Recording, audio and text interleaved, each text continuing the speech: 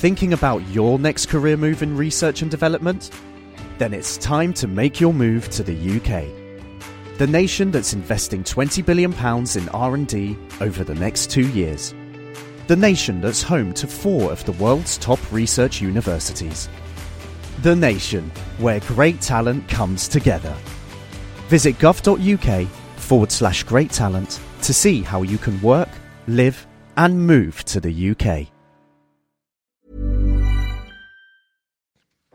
702 and Cape Talk. The Naked Scientist. Good morning to you, Chris. Morning.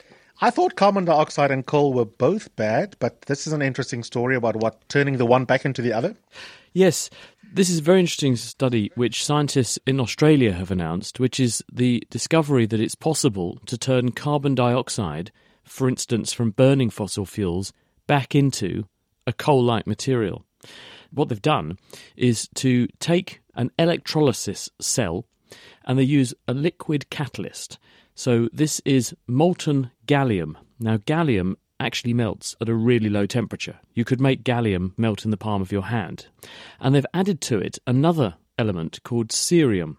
And when you have a very tiny amount of cerium, it endows this gallium with very special properties so that when you mix it with a solvent containing a lot of carbon dioxide and you pass a small voltage, 0.3 volts, through this cell, the carbon dioxide molecules are ripped apart, the oxygen is given temporarily to the cerium, the carbon precipitates as this sticky, sludgy stuff like brown coal, and then the cerium regenerates itself from the oxide and the whole system carries on. And because it's a liquid surface, there's nothing for the carbon to stick to, so it sticks to itself. And you get these flakes of carbon resembling coal after running this for a little while.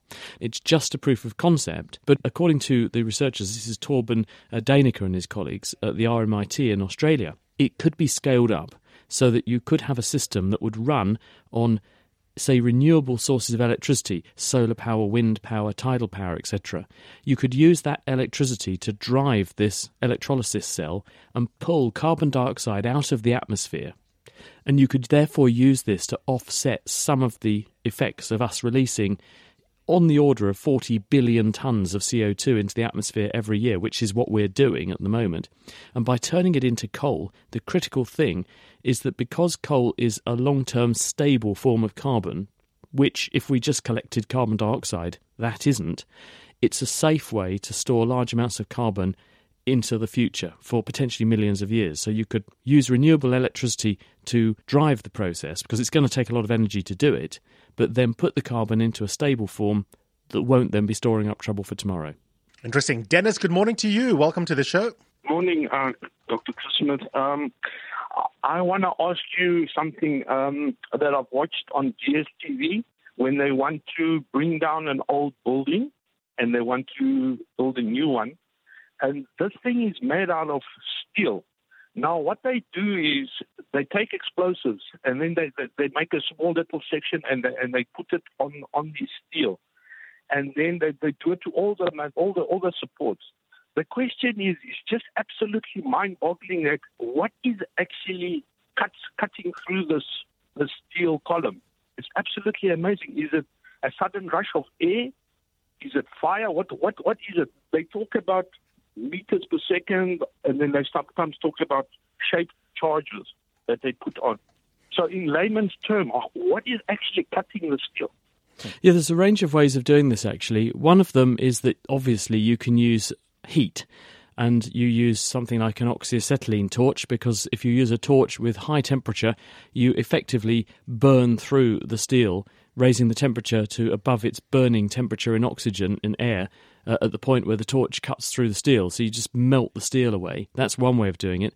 The other is to use an abrasive process. And in some of these cases, what they do is to fire sand or other fine particulates, or even gas can sometimes be used, because if you fire enough particles at something fast enough, they're going to hit it hard enough to knock bits off.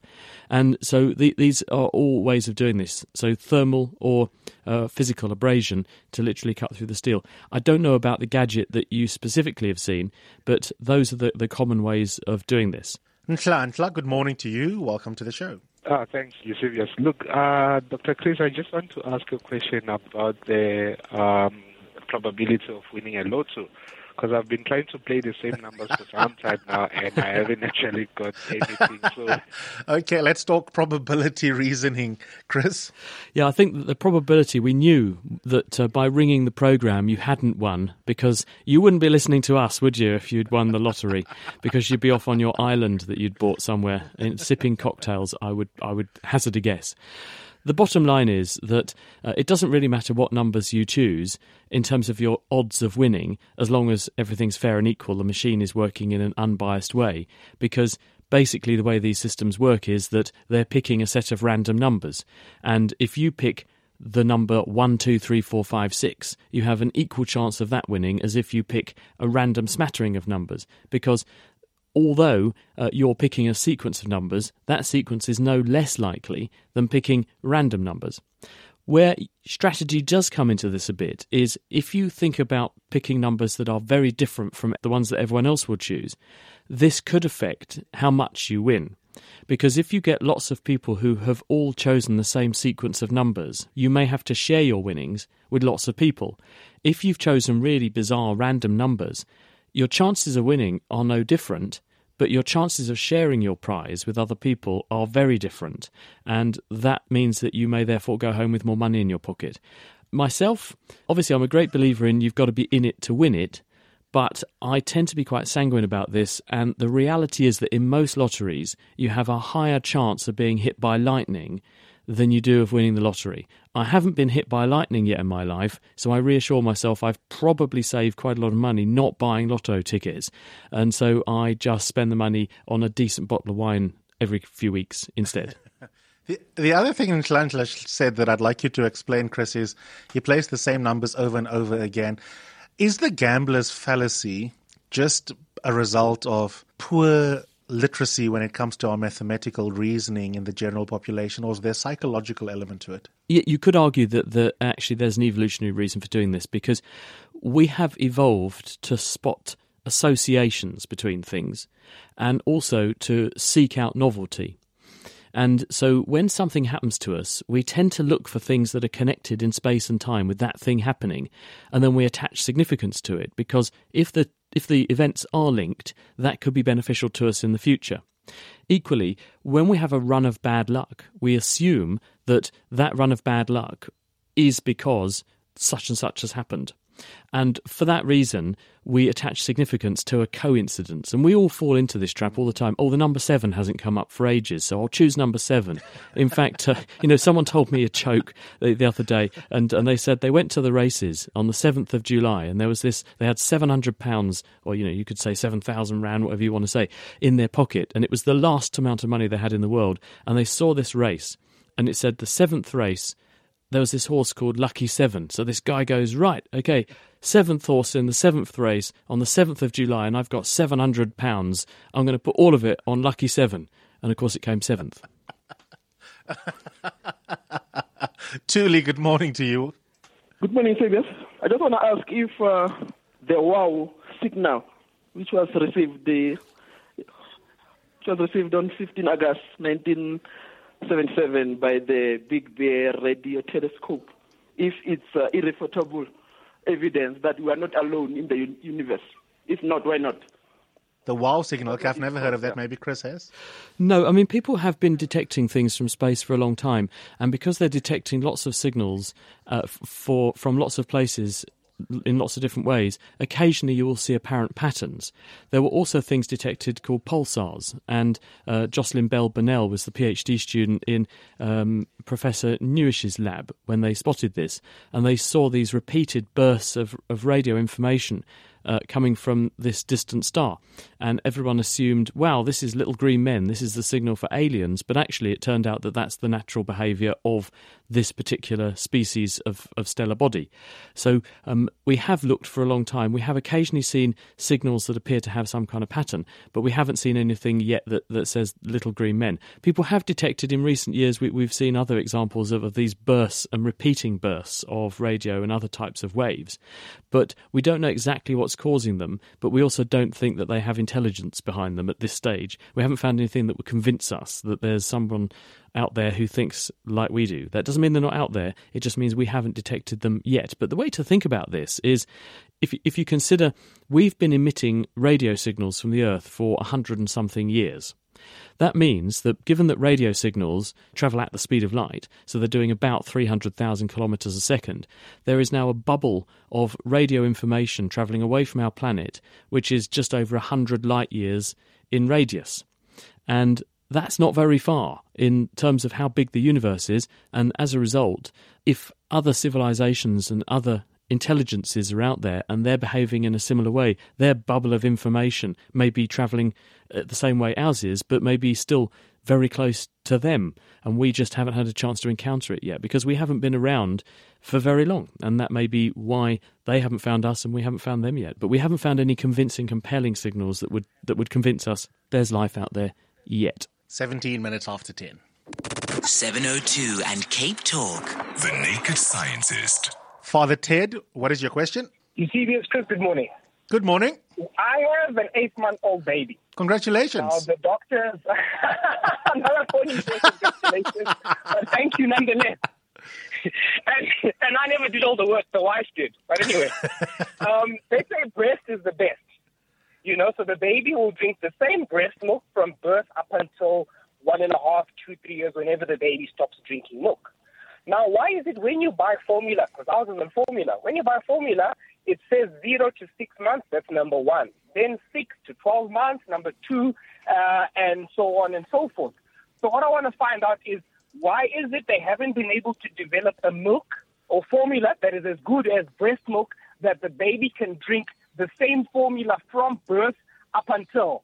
Or is there something in the breast milk that the baby is being given that the baby doesn't necessarily need? Okay. That would be suggested by the fact that formulas change from 6 to 12 to 18 and so forth months. Okay, put more pithily, Chris, what's so special about breast milk? It's absolutely right. Breast is best, and there's a number of reasons for this. Firstly, the composition of breast milk does change a bit over the course of the baby growing. When the baby is first born, the first taste of breast milk it gets is something called colostrum. And colostrum is very poor in calories, but very rich in antibodies and other trace elements which are secreted specially by the mother. And they have a very profound effect, not on the circulating immune system of the baby, but by putting those antibodies into the intestine. It has a very strong selective effect on the microorganisms that begin to take root and grow and develop in the baby's gut and turn into that baby's microbiome, the spectrum of microorganisms that are unique and specific to that individual. So that dose of colostrum is very important for helping to set up the future microbial health of the intestine. The other thing about breast milk is it contains the right number of calories, which helps the baby to grow at a sensible rate. When we make these formula feeds, we're making an approximation to what we think the baby needs. And that's why you have to change this with the baby growing, because growing babies need enormous amounts of energy. They can burn off 30 or 40% of the calories they take in a day just trying to grow. And as babies grow bigger, they grow faster. So they need more energy, and they need more energy more often. The other thing that breast milk is good at is it's pre-warmed, and it's, unless you've got some disease that can be transmitted by breastfeeding, which you should know if you have that, then actually it's sterile, which means it's perfect. You don't have to worry about sterilising things. You don't have to worry about clean water. Breast milk is perfect, pre-warmed, preheated and sterile with all of the nutrients in the right way. Now, when you make a formula, for convenience, you're taking something that's been freeze-dried. It's a dehydrated powder. You're adding water to it and then hoping you get the composition correct and hoping you make it appetising for the baby. So it is better to breastfeed if you can. There is a subtle compositional change in breastfeeding, and the volume of breast milk that the breast will make will also change as the baby grows, because the more demand you put on the breast to produce milk, the more milk it's going to make, which means you gauge how much you make to how much the baby needs. Whereas with the formula, of course, you've got to keep making a richer and richer supply of the formula recipe to meet the demands of the baby. So you have to think about that when you're using formula. You don't have to think about it so much when you're breastfeeding. But most babies, once they get to 6 months old, they're pretty hungry, and so they'll want both milk plus you begin to introduce other things that will give them some extra calories as well. And who says 6 months is absolutely the right time? You should keep on breastfeeding for as long as you're comfortable with and the baby wants to, but also don't be frightened to introduce little bits of food from a few months of age, because actually babies do get hungry, and very often the reason they cry at night is because they're starving hungry and they want more food. So if you can begin to get extra calories into them, sensible foods, not hugely strongly flavoured high salt things. You've got to be careful what you expose them to, but little bits, little and often, and see what they like, and then just increase it from there. Thanks for that question, Ted. Amanda, good morning. Good morning. I'd like to know, why does the end little stub of this bar of soap, why doesn't it lather the way a full soap bar does? Is it purely a surface area thing, or does the center of a bar of soap actually saponify differently to the outside? Yeah, this is a very interesting point here, because when you get down to the last knockings of your soap bar and you rub it on your skin, it doesn't seem to make the same lathering as it did when it was new. There's a number of aspects to this. One, as you completely correctly identify, is the surface area. If you think about it, the amount of surface of soap that's in contact with your skin when you have a big bar of soap is far greater than the amount of soap that's in contact with your skin once the bar is shrunk down to a finger-sized nub of soap that's left behind. So part of it is surface area. The other thing is that there are other ingredients in the soap beyond just the soap which give it its characteristics. There are various things that make the soap have a smooth and a nice feel. There's also the smells and other chemicals and other foaming agents. And they're going to be in shorter supply because often those molecules are smaller and easier to release from the soap than the bigger soapy molecules. And as a result, you tend to find that the stuff you've got down deeper into the soap bar, most of those have been lost by the time you get to there. So what you're left with is a much harder soap with fewer of those other attractive, nice smelling compounds, perfumes, and the other foaming agents. So it's a combination of factors. Surface area probably most important, followed by the loss of the other ingredients that give the soap its characteristic that we've become familiar with when the bar was bigger. Solomon, good morning to you. Good morning. How are we? We are well. What's your question? Go ahead, Solomon. What's your science question? I'm wondering, is there any relation between the amount of rainfall that we get in rocky areas than where we don't have any rocks or mountains at all? Hello, Solomon. Okay, so whether there's a link between rainfall patterns and rock formation. Chris? Yes, there certainly is, which is that where does rainfall come from? Well, it comes from the sea. Because when you have sunlight illuminating the sea, energy from the sun falls on each square metre of earth on average at the rate of 1 kilowatt. So you're putting a kilowatt, energy at the rate of a kilowatt, into each square metre of ocean, which evaporates water. That water vapour rises into the air. Because the air is warm, the air is rising, because it's less dense. As it rises, it expands, and because it expands, it cools. Because it cools, it can't carry as much water vapour, so the water condenses and you get water droplets, and that we call a cloud. Now, as that air mass moves towards land, if it starts to see high rocky areas, then actually you end up with thermals rising off of that, pushing the air upwards. But this can displace your clouds upwards, where they can't go because they're heavy and they're full of these droplets of water. So as a result, you encourage more water to precipitate there, and it rains.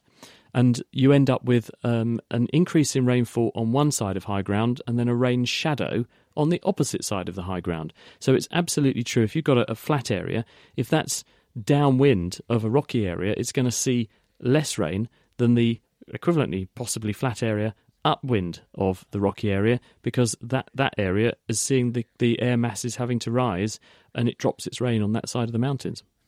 702 and Cape Talk. The Naked Scientist. Okay, we've got a couple more minutes with Chris. Meenakshi, good morning. Hi, good morning, Chris and UV. My question is, why, life started as this inorganic, self-replicating molecule. But I don't understand why life feels the need to replicate. If the molecule replicated once or twice, yes, it's fine. But why does DNA feel such a powerful need to replicate itself?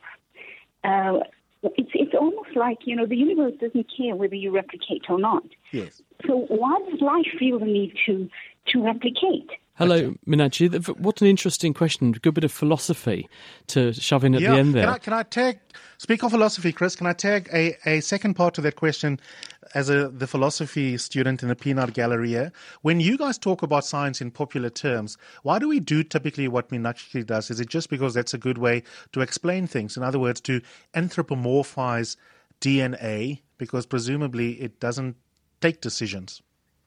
Yeah, it's a common trait among people seeking to explain complicated things. And I think the reason is that people are more comfortable embracing the unfamiliar through the lens of the familiar. So if you start with something with which people are familiar, then you can say, this is a bit like... So when we're talking about, say, a bacterial cell, it's very hard to imagine something which is a millionth of a metre in diameter, and a cell which might have some long stringy bits sticking off of it. Whereas if you say, these are like the bricks that your house is built from, and people imagine that sort of shape, and then they think, oh, right, okay, if you imagine shrinking that down to, a fraction of the width of a human hair. So I think that's part of the reason. But going back to the initial point, which is, why does life feel the need to replicate? I think the point is that when you have a system that can organise information and organise raw materials into an organised way, then if you have a huge amount of raw materials, then that can be used to make something that then makes a lot of itself. And it's an inevitability that it's going to then grow and expand and inflate its numbers. Also, you need things that are capable of growing and inflating, replicating, growing their numbers, because the whole universe is trying to move towards disorder. This is called entropy. Things are trying to break apart, be less organised and more disrupted. And if you don't have a system that is capable of reversing that effect and making more of itself, then the inevitable things that are going on in the universe with entropy and spreading everything out and disorganising everything would mean that even though you had made one of yourself and that was very nice for you, you'd eventually move towards disorder and you'd be disturbed and disrupted. So the universe is trying to take you apart all the time. You're trying to put yourself back together, and in the process you make a spare one of yourself called your children, and that gives you a second chance at this. And that's what's going on. I mean, I can't think of another way to explain it. I'm going to take the question away and have a think during the week, though, of another way to explain this, because I think it's a beautiful question, probably one of the best ones we've had in a long time. Stunning question. Thank you so much for it. Solomon, another Solomon, what is your question very quickly? Hi, CBS, Chris. I've got a 7-year-old daughter who's been diagnosed with Tye-George syndrome. It's a deletion of the microchromosome 2211 in the blood. I just wanted to know if it was possible. I've saved my second youngest daughter, who's now 4 years old, stem cells, if anything can be done to correct the situation. Hello, Solomon. Well, first of all, I'm sorry to hear about this. For people who are not in the know, Tye-George syndrome, as Solomon has highlighted, is a genetic problem, and it leads to a range of problems that the people who are affected have. This includes problems with the immune system and other bits of the body. There is a possibility that you can reverse some of this with transplants, yes. And you need a compatible donor, and therefore family members are the go-to people because they will have the best compatibility with the individual who has the problem. So it is definitely worth pursuing that. And if you do have the stem cells, I presume you mean umbilical cord blood stem cells that you're referring to, which are collected at the moment when a baby's born. If you have those and you have that daughter is completely healthy, if they're a good genetic match, then there is a possibility that the immune system problems can be reversed with those stem cells. But you certainly shouldn't listen to me. You should certainly seek the advice of an immunologist who can look at the situation objectively for you. Thanks for all your questions. Chris, we'll do it again next week. Thanks so much. I'm looking forward to it. Thanks, everybody. Have a great weekend. See you next time. Thinking about your next career move in research and development? Then it's time to make your move to the UK. The nation that's investing £20 billion in R&D over the next 2 years. The nation that's home to 4 of the world's top research universities. The nation where great talent comes together. Visit gov.uk/great talent to see how you can work, live and move to the UK.